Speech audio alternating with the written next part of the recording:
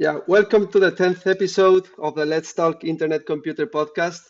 Today we have with us one of the most influential people in the entire internet computer ecosystem, the co-founder and CEO of Toniq Labs, that among other things have created the largest NFT marketplace on the internet computer, which is called Entrepot, or for example, Stoic, the self-custodial blockchain wallet for internet computer. Thank you so much for being with us, Mr. Bob Bodily. Yeah, thanks so much for having me. Really happy to be here and excited to talk. Great. Yeah, first of all, as always, Bob, tell us a little bit more about yourself and your hobbies. Yeah, do you want like professional background? Are you looking for the crazy things I I like to do? Yeah, I see on your Twitter you live in Utah with a large family. Also, before you mentioned me, you live in Barcelona during 2 years for two Yep. years. You play soccer a lot, all the time there. Also, I see your hobbies are chess, disc golf. Maybe we can start for your hobbies, and then we can enter more specifically in your background. Yeah, I mean, if there are any chess players out there, we should play sometime. I'm not the greatest player in the world. Elo's probably like, 1600 on chess.com. So like good, but Nice. not that good. But really, really enjoy it. And really like disc golf. I have played a lot of ultimate frisbee in my life. I played ultimate frisbee for my college team in Mhm. university, and traveled around, played other college teams, and then that just led to disc golf. So really, really like disc golf, and yeah, have four kids and live in Utah. I did a PhD in educational technology at BYU. And then from there, went on to work as a data engineer, data scientist for a couple of years for a couple different startups. One of those startups, I started an ed tech company with Jordan Last, Nice. and it was 2016, 2017 in there, and we just wanted to tokenize it and build it on the blockchain, but it was early, Mhm. too early. We wanted what the internet computer is today back in 2017.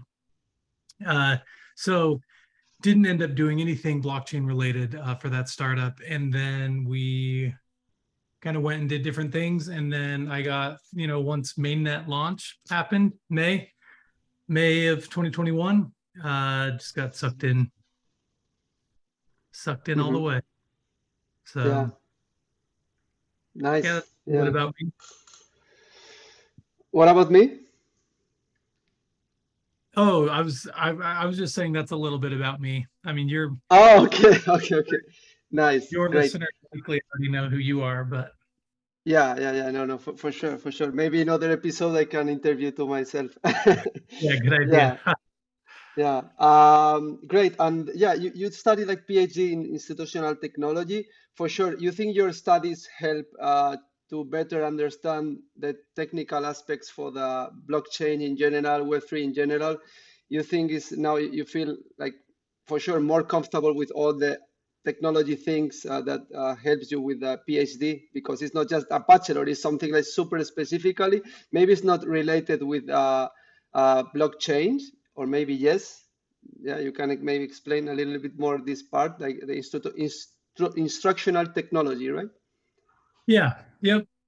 So I think a PhD is helpful if you love research, if you love to spend a lot of time diving really, really deep on a specific problem, and you Mhm. want to know everything about the problem. And there are some funny graphs or charts where they show like if this circle is the entire if is this circle is everything the entire world knows, then your PhD is like a tiny dot extending that circle, just Uh-huh. adding a tiny little bit of knowledge to the world. So I really loved PhD work. I managed a lot of developers during my PhD, building various applications, and I think that was probably the most helpful in being able to understand blockchain technology, is just understanding from a technical perspective how things work. And so Mhm. manage uh, lots of teams, and then I do a lot in Python as a data engineer, data scientist, which also helps a lot. And so being able to make calls to canisters, like I love using ICPy. I use Uh-huh. ICPy all the time to do all sorts of canister calls. Jordan Last is building Kybra. Kybra is going to be a Python CDK on the internet computer, so you'll be able to write smart contracts in Python, Mhm. and that's going to be really, really awesome. Just for me as a Python guy, I think it'll be really fun to spin up all sorts of crazy canisters to just play around and do fun things. Okay. Also, you use Motoko or? Uh, I can read Motoko. I don't write any Motoko, but at Toniq we are a Motoko shop, so everything we do is Motoko. Okay. Uh-huh. Nice. Yeah, perfect. Bob, you are one of the co-founders of Toniq Labs, Yep. the ICP blockchain company that helps users build, launch, and grow NFTs based business on Web3. Can you explain us maybe more for the people that don't know anything about Tonic Labs? What is the philosophy?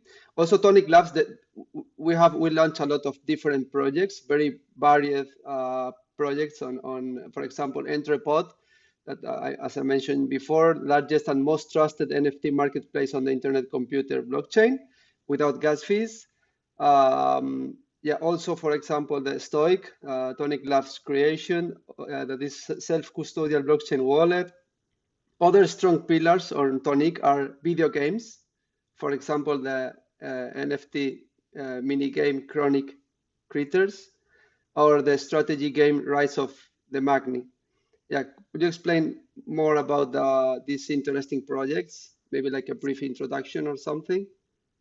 Yeah, so I think a good way to think about Tonic is we have a foundational layer, kind of like a smart contract protocol layer that we call Exponent.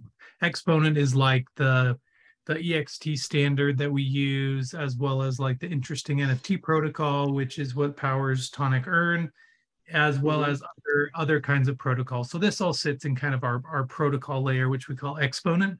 And on top of that, like you mentioned, we have a number of different products. We have Marketplace, we have a wallet, we have a Launchpad, then we have other kinds of APIs and other kinds of smart contract extensions that I'd call Mm-hmm. microservices. And so that's kind of all of our product offerings, at least our Uh-huh. core product offerings. You did mention Chronix and Rise of the Magni as well. And then the way I've been pitching Tonic lately is you could imagine a utility layer added across all of our products.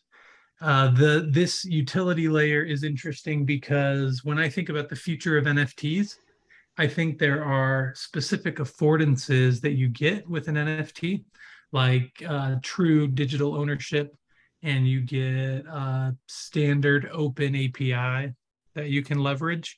You have a public registry, and if you take the affordances of NFTs, then you can start to understand what, from a foundational perspective, what is this technology going to do for us? And so I Mm-hmm. bring all of that up because I think the future of NFTs is utility. That doesn't mean that art can't be an NFT, because I think it can, but that satisfies one particular aspect of utility when there are many. So Mm-hmm. uh, moving forward into the future, we'll be adding a lot of features to our marketplace, our launchpad, or our wallet that add value or enable NFT creators to add value to their NFTs through this utility layer. So that's a little bit of kind of the recent explanation that I give people about what Tonic is all about. But that's pretty new. Past Mm-hmm. couple months, been doing a lot of thinking on the Uh-huh. future of Tonic. So Okay, great. Also, the team is I'm not I just checked the web page. Stephen Andrews, you, Steven Erickson, and Max Ogles. This on Mac Jab. This is the person, like five members now, or is yeah, so we have like 7 full-time probably, seven and full then time? Uh-huh. a couple others. But yeah, that's current size of the team. Nice, great. Yeah, as you said also on your Twitter account, you are an NFT philosopher. I love it. Instead of instead of Guardiola, you are the Guardiola of the NFTs, right? Yeah, yeah, you love all the utilities, and maybe we can talk after a little bit more about the different utilities on the NFTs. My question is here is how you begin to realize the potential of the NFTs, and how did the idea of Entrepot come about? Because if you start from the beginning, start to build something about NFTs and more like a marketplace is something super huge. Like I'm not pretty sure now how many projects are on Entrepot, more than 150 NFTs, or I'm not pretty sure, but this is something huge. And for manage all the yeah, royalties and all the collections, talk with all the artists, and behind the scenes there are a lot of job there. And yeah, maybe you can explain to the audience how you deal with all the things and how you begin to realize the potential of the NFTs. How start the idea of Entrepot also. Yeah, yeah. So I guess I'll give you kind of the origin story for Toniq. Hmm. We started building Rise of the Magni, and we wanted percent on chain. Steve and Andrews had done some previous work on Tezos in the Tezos ecosystem, and saw saw Definity, saw what they were doing. This was early 2021, and decided to start building Rise of the Magni on the internet computer. So we moved the back end completely over to the IC for the Discover Hackathon, for the first Discover Hackathon, and Rise of the Yeah. Magni won that hackathon. And from there, all the little tiles in the Rise of the Magni game are NFTs. They're just non-transferable or soul-bound tokens. Hmm. So NFTs that you can't transfer. And from there, we ended up experimenting with Chronics. And we did the tip can where you could go in, you could donate, and you could get a Chronic. And from there, we realized, well, people need a place to hold their NFTs. So we built Stoic, and people wanted a place to trade their NFTs. And so we built a marketplace. Initially, it was a Yeah. marketplace within Stoic. I think you can still find it in there. There's a beta marketplace there in Stoic. But then Hmm. that spun out into Entrepot. And then we realized that minting NFTs, like launching NFTs, was very painful for a lot of people. And so we created our kind of no code self minting tool. Yeah. And so really it's just been building and then seeing how people react to it. And if it's favorable, then we continue to push and build more. And so, we wouldn't be where we are without an awesome community using our products and being interested in the work we're doing and supporting the internet computer. Yeah. This is the real mind of an entrepreneur, right? It's like start to build and then try an error, try an error, try an error, and see if the community likes or love it, and then you can go further and build another thing that is helpful for the community. That's amazing story. Yeah. And also, I'm curious to know more about why you decide build on your projects on the internet computer blockchain. There are a lot of blockchains on the ecosystem. Why you like choose ICP? Yeah, if you want to build 100% on chain, you don't really have any other choice. Uh-huh. There, Yeah. you can't store data. So the choice is probably, do you use Filecoin or Arweave connected with something like Ethereum or Polygon, and maybe you throw in some AWS for your business logic. Like that kind of setup could also work. Uh-huh. And that's basically what people are doing on Ethereum and Polygon right now, is they'll store data on IPFS or Arweave, decentralized peer-to-peer storage. And then from there, they will have their NFTs, their collections actually on the blockchain on Ethereum or Polygon or other Solana. Hmm. But then sometimes you want to make NFTs interactive, or you want to make them dynamic, or you want to change them based on data. And almost in all cases, you end up putting that business logic on Amazon Web Services or Google or whatever. So Mhm. the nice thing about the Internet Computer Protocol, ICP, is you have storage, compute, and hosting all on the same chain.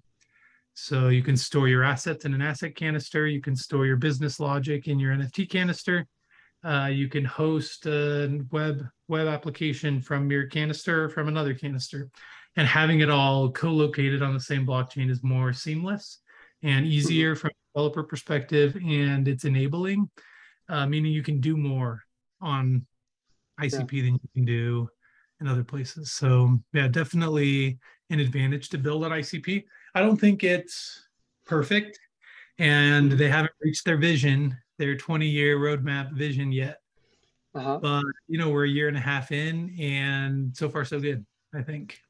Yeah, no, exactly. Yeah, it's exciting. My next question is more regards with the ICP, and you mentioned like there is like something or different things in ICP. Maybe it's like unbeatable compared with other blockchains that ICP is the best, but we have like different areas that a lot of room of improvement, right? Like we Yeah. have like 20 years roadmap and is the early stages, but for sure. Um, we have to improve. Of course, it's not perfect, yeah, as you mentioned. Yeah. And yeah, returning also to the subject of NFTs, I would like to know your opinion on the subject of royalties. You wrote a lot on Twitter. You think, in your opinion, the royalties must be like fixed by the artist at the buyer choice, free, or depends a lot of the utility of each NFT? I understand for sure that royalty is essential for the artist, but it's something that has been debated and has generated a lot of controversy on the Twitter and other social media. What is your opinion about the royalties on the NFTs? Yeah, that's definitely been a hot topic the past couple months as Yeah. more and Mm-hmm. more marketplaces decide to do optional creator royalties. Mm-hmm. Uh, I think generally the way that we build at Toniq is we want to give creators options. We want to give them tools to succeed. Mm-hmm. And I think in the majority of cases, people just want to receive value for the work that they do. So I think there are lots of ways to monetize the work that you do. Royalties is one way, but there are other funding models as well. There are subscription-based models, kind of like a subscription NFT or a SaaS NFT. Mm-hmm. There are other kinds of taxing models. Most people hate Harburger taxes. Like I hesitate to even say the word because some people are going to be like, "No, that's the worst thing ever." Yeah. It's a viable funding model for certain kinds of projects, or maybe you just fund via minting. So you do something like the Pixie team is doing, where you do roadmap based minting. So they minted 1,500 pixies, and then they said, when we hit this roadmap milestone, we're going to mint 1,500 more. And then when we reach the next milestone, we're gonna mint 1,500 more. We're gonna sell 1,500 more. And so you can kind of do milestone based funding and minting in that way. So there are Mm-hmm. lots of potential models. Specifically on royalties. First, it's widely accepted that it's basically impossible to enforce creator royalties. And that's just because even if you bake it into the smart contract, that's not enough because you can always just wrap a token. Wrapping a token is sending a token to some smart contract, and then the smart contract mints an identical token. Mm-hmm. It's obviously a different collection. It's the wrapped version of the token, but you can't control the wrapper canister or the wrapper smart contract. And so you can get around royalties via wrapping. Not just wrapping, but escrow services and other Mm-hmm. things like that. So I do think there is a way on the internet computer to enforce creator royalties. I've been playing around with it with Steven and a few others, and I think it's possible to enforce creator royalties without, like locking down everything all the way. Hmm. We're still working on that, seeing if we can make it happen. But that's one option, is let's just enforce creator royalties. For creators that want to enforce royalties, let's give them the option to do that. There might be certain restrictions around the NFT collection, but that's up to the creator to choose how they would like to monetize their work. For utility NFTs or NFTs with any kind of utility, this would be like access-based utility or software-based NFTs or NFTs that give you access to a portal and discover or something like that. I think the best way to monetize is likely just via a subscription. So think of a subscription NFT, like you buy the NFT to get the the base tier of benefits, and then you pay a monthly subscription for the premium benefits on top. And so the only way something like that is going to work is if you have premium content or premium platform features that people are willing to pay for. You have to Hmm. provide enough value that people are willing to pay, 5 or 10 ICP a month for the value that you're providing. But I think that model makes a lot of sense for utility-based NFTs. And then there are other royalty models as well. So I think our standpoint is let's create 3 or 4 or 5 different ways that creators can monetize their projects, and let's let creators choose how they want to do it. If they want to enforce royalties, great. If they want to do optional royalties, great. But Hmm. I do view it as the creator should be able to decide how they monetize the value that they're giving to the world. Yeah. And so, like buyer choice, I mean, maybe interesting, but I don't think it really addresses the problem. I think it's just kind of the easiest thing that existing marketplaces could do right now without just, getting rid of royalties altogether. So Hmm. yeah, that's Yeah, but those are my.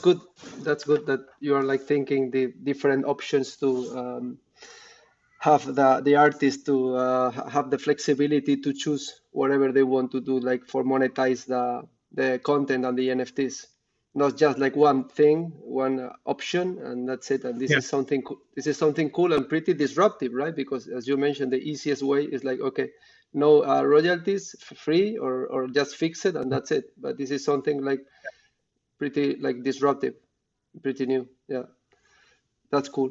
And also about the analyze the utility of the tokens. Each project provide different options for the utility. I love one photo that you have on your Twitter. It's like a pyramid about an analysis about the last 150 or 180 different projects of Yeah. NFTs.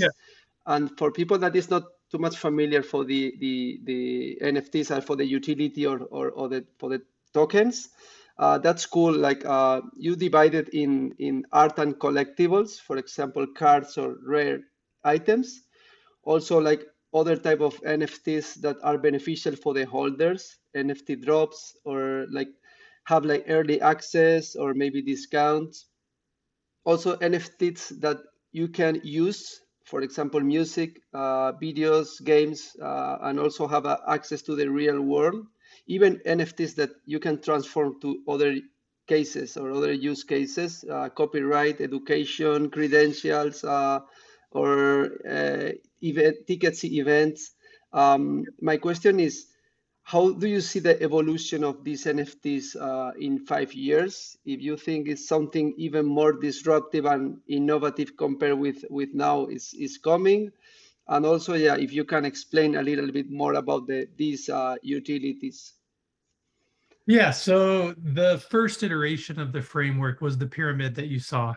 Since then, I've spent quite a bit of time thinking around utility NFTs, and Max Ogles and I put together the next generation utility framework.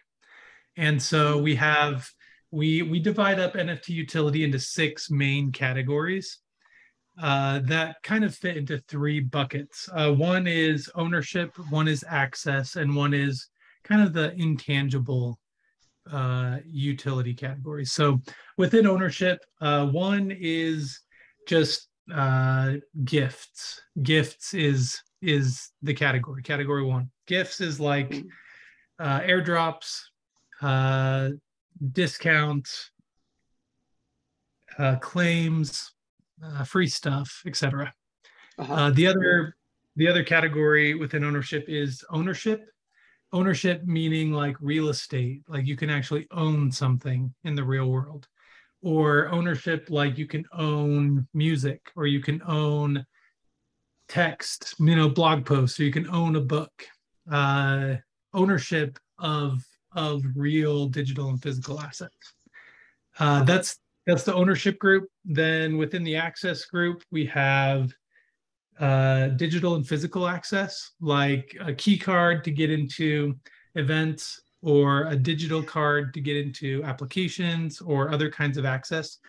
NFTs are frequently used in this way for digital and physical access.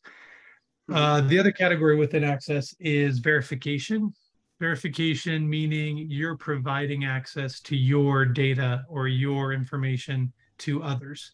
And so verification has a lot to do with verifiable credentials, or being able to verify that, yes, I did this thing because this NFT is in my wallet or something like that. So tons of different interesting uh, verification applications. And then finally, the last two categories were the intangibles, which one is culture.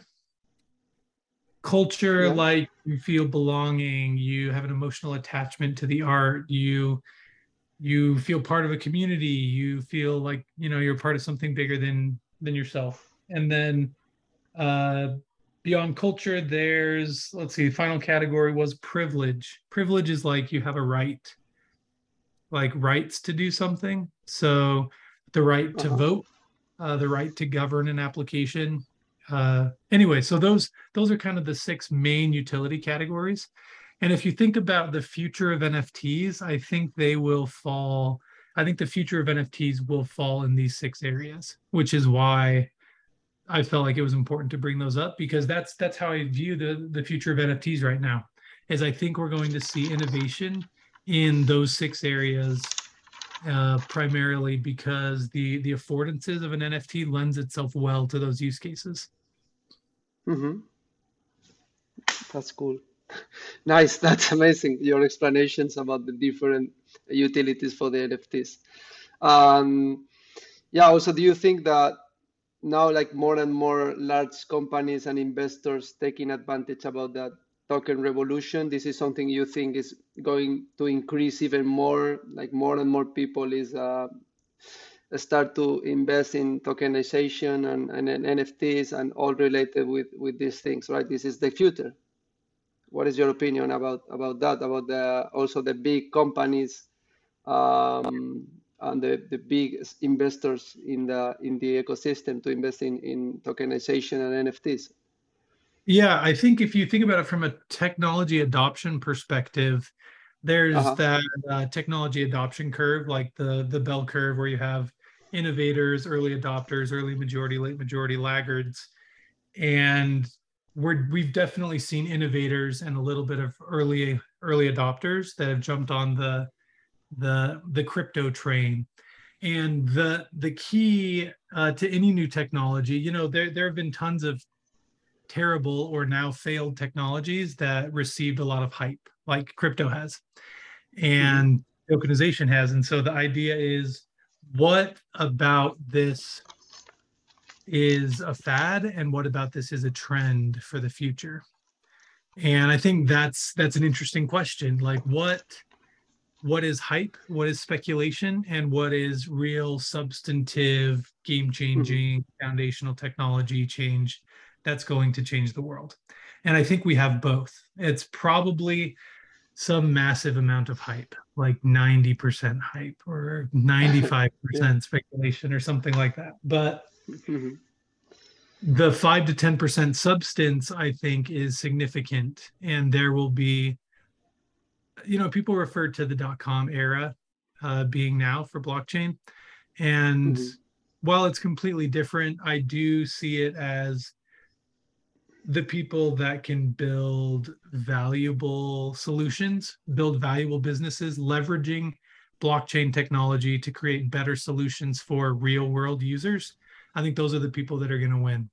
It's not about the tech, it's not about blockchain or crypto or NFT. It's about leveraging the technology to provide a better solution for the end user, which is just, a normal internet user. And if we can find Hmm. a way to not talk about the tech, but talk about the features that the tech enables, Yeah. then go and draw in the Web2 crowd. I think that's how blockchain wins. Hmm. Great. Okay. Yeah. My last question is a small questionnaire. Maybe you can answer or not. It's like three questions. Is that the first one is what is your favorite NFT on Entrepot? You cannot say Motoko Mets. The second one is what is your favorite dApp that you use every day in internet computer? And the third one is what is a new application that you see like a lot of potential, a huge potential, and you think maybe can be one of the great ones of the ICP ecosystem? Okay, lots of questions. First one, Yeah. favorite NFT. I'm just scrolling on Trepo right now. There's rarely, very rarely, I run into a collection where I identify with the art to the point where I can't not buy it. Hmm. It's only happened like 3 times in my life so far. The Yeah. first time that was for the Elios collection, ELEOS collection on Entrepot. Uh-huh. Yeah. Uh, really talented artist, put together a really kind of striking piece, and I just really wanted to own it. So that was the first time where I bought an NFT because I had, you could call it an emotional connection or attachment with the NFT. So that's one of my Hmm. favorites. It's a lesser known collection. It's only a collection of 55. It's only done like 370 ICP in volume. Like it's a small collection, but definitely one of my favorites. Awesome. Great. Yeah. Second Question. question, your favorite dApp on an internet computer that you normally use every day or almost every day?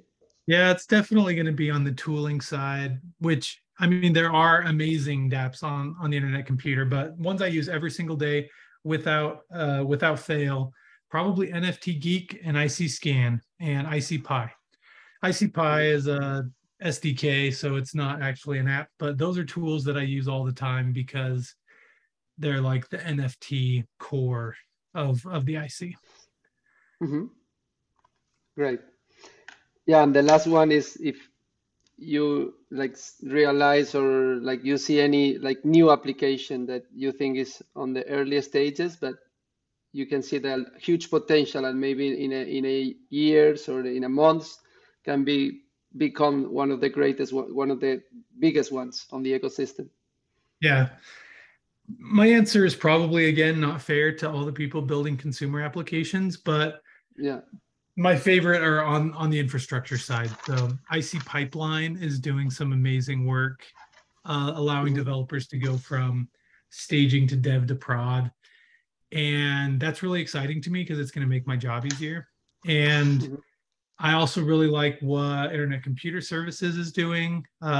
Similarly, with I think Code and State is going to do something like this too, but basically just building ways for developers to easily create and manage and leverage Hmm. tech on the internet computer, kind of like a Amazon Web Services kind of dashboard Yeah. experience. Yeah, really Awesome. excited about the infrastructure plays. Hmm. Great, great. Sounds super good. Okay, yeah, thank you so much, Bob, for your time and for sharing with us all the information. It's so valuable, I think, for the audience. And please keep going with your amazing job and contribution on Twitter and on the crypto community. Also with your threads and your thoughts, which I think are essential to continue improving the ICP ecosystem. Thank you so much, Bob, for your time today. Yeah, really happy to be here. Thanks for having me. Yeah, see you. Thank you. Bye bye.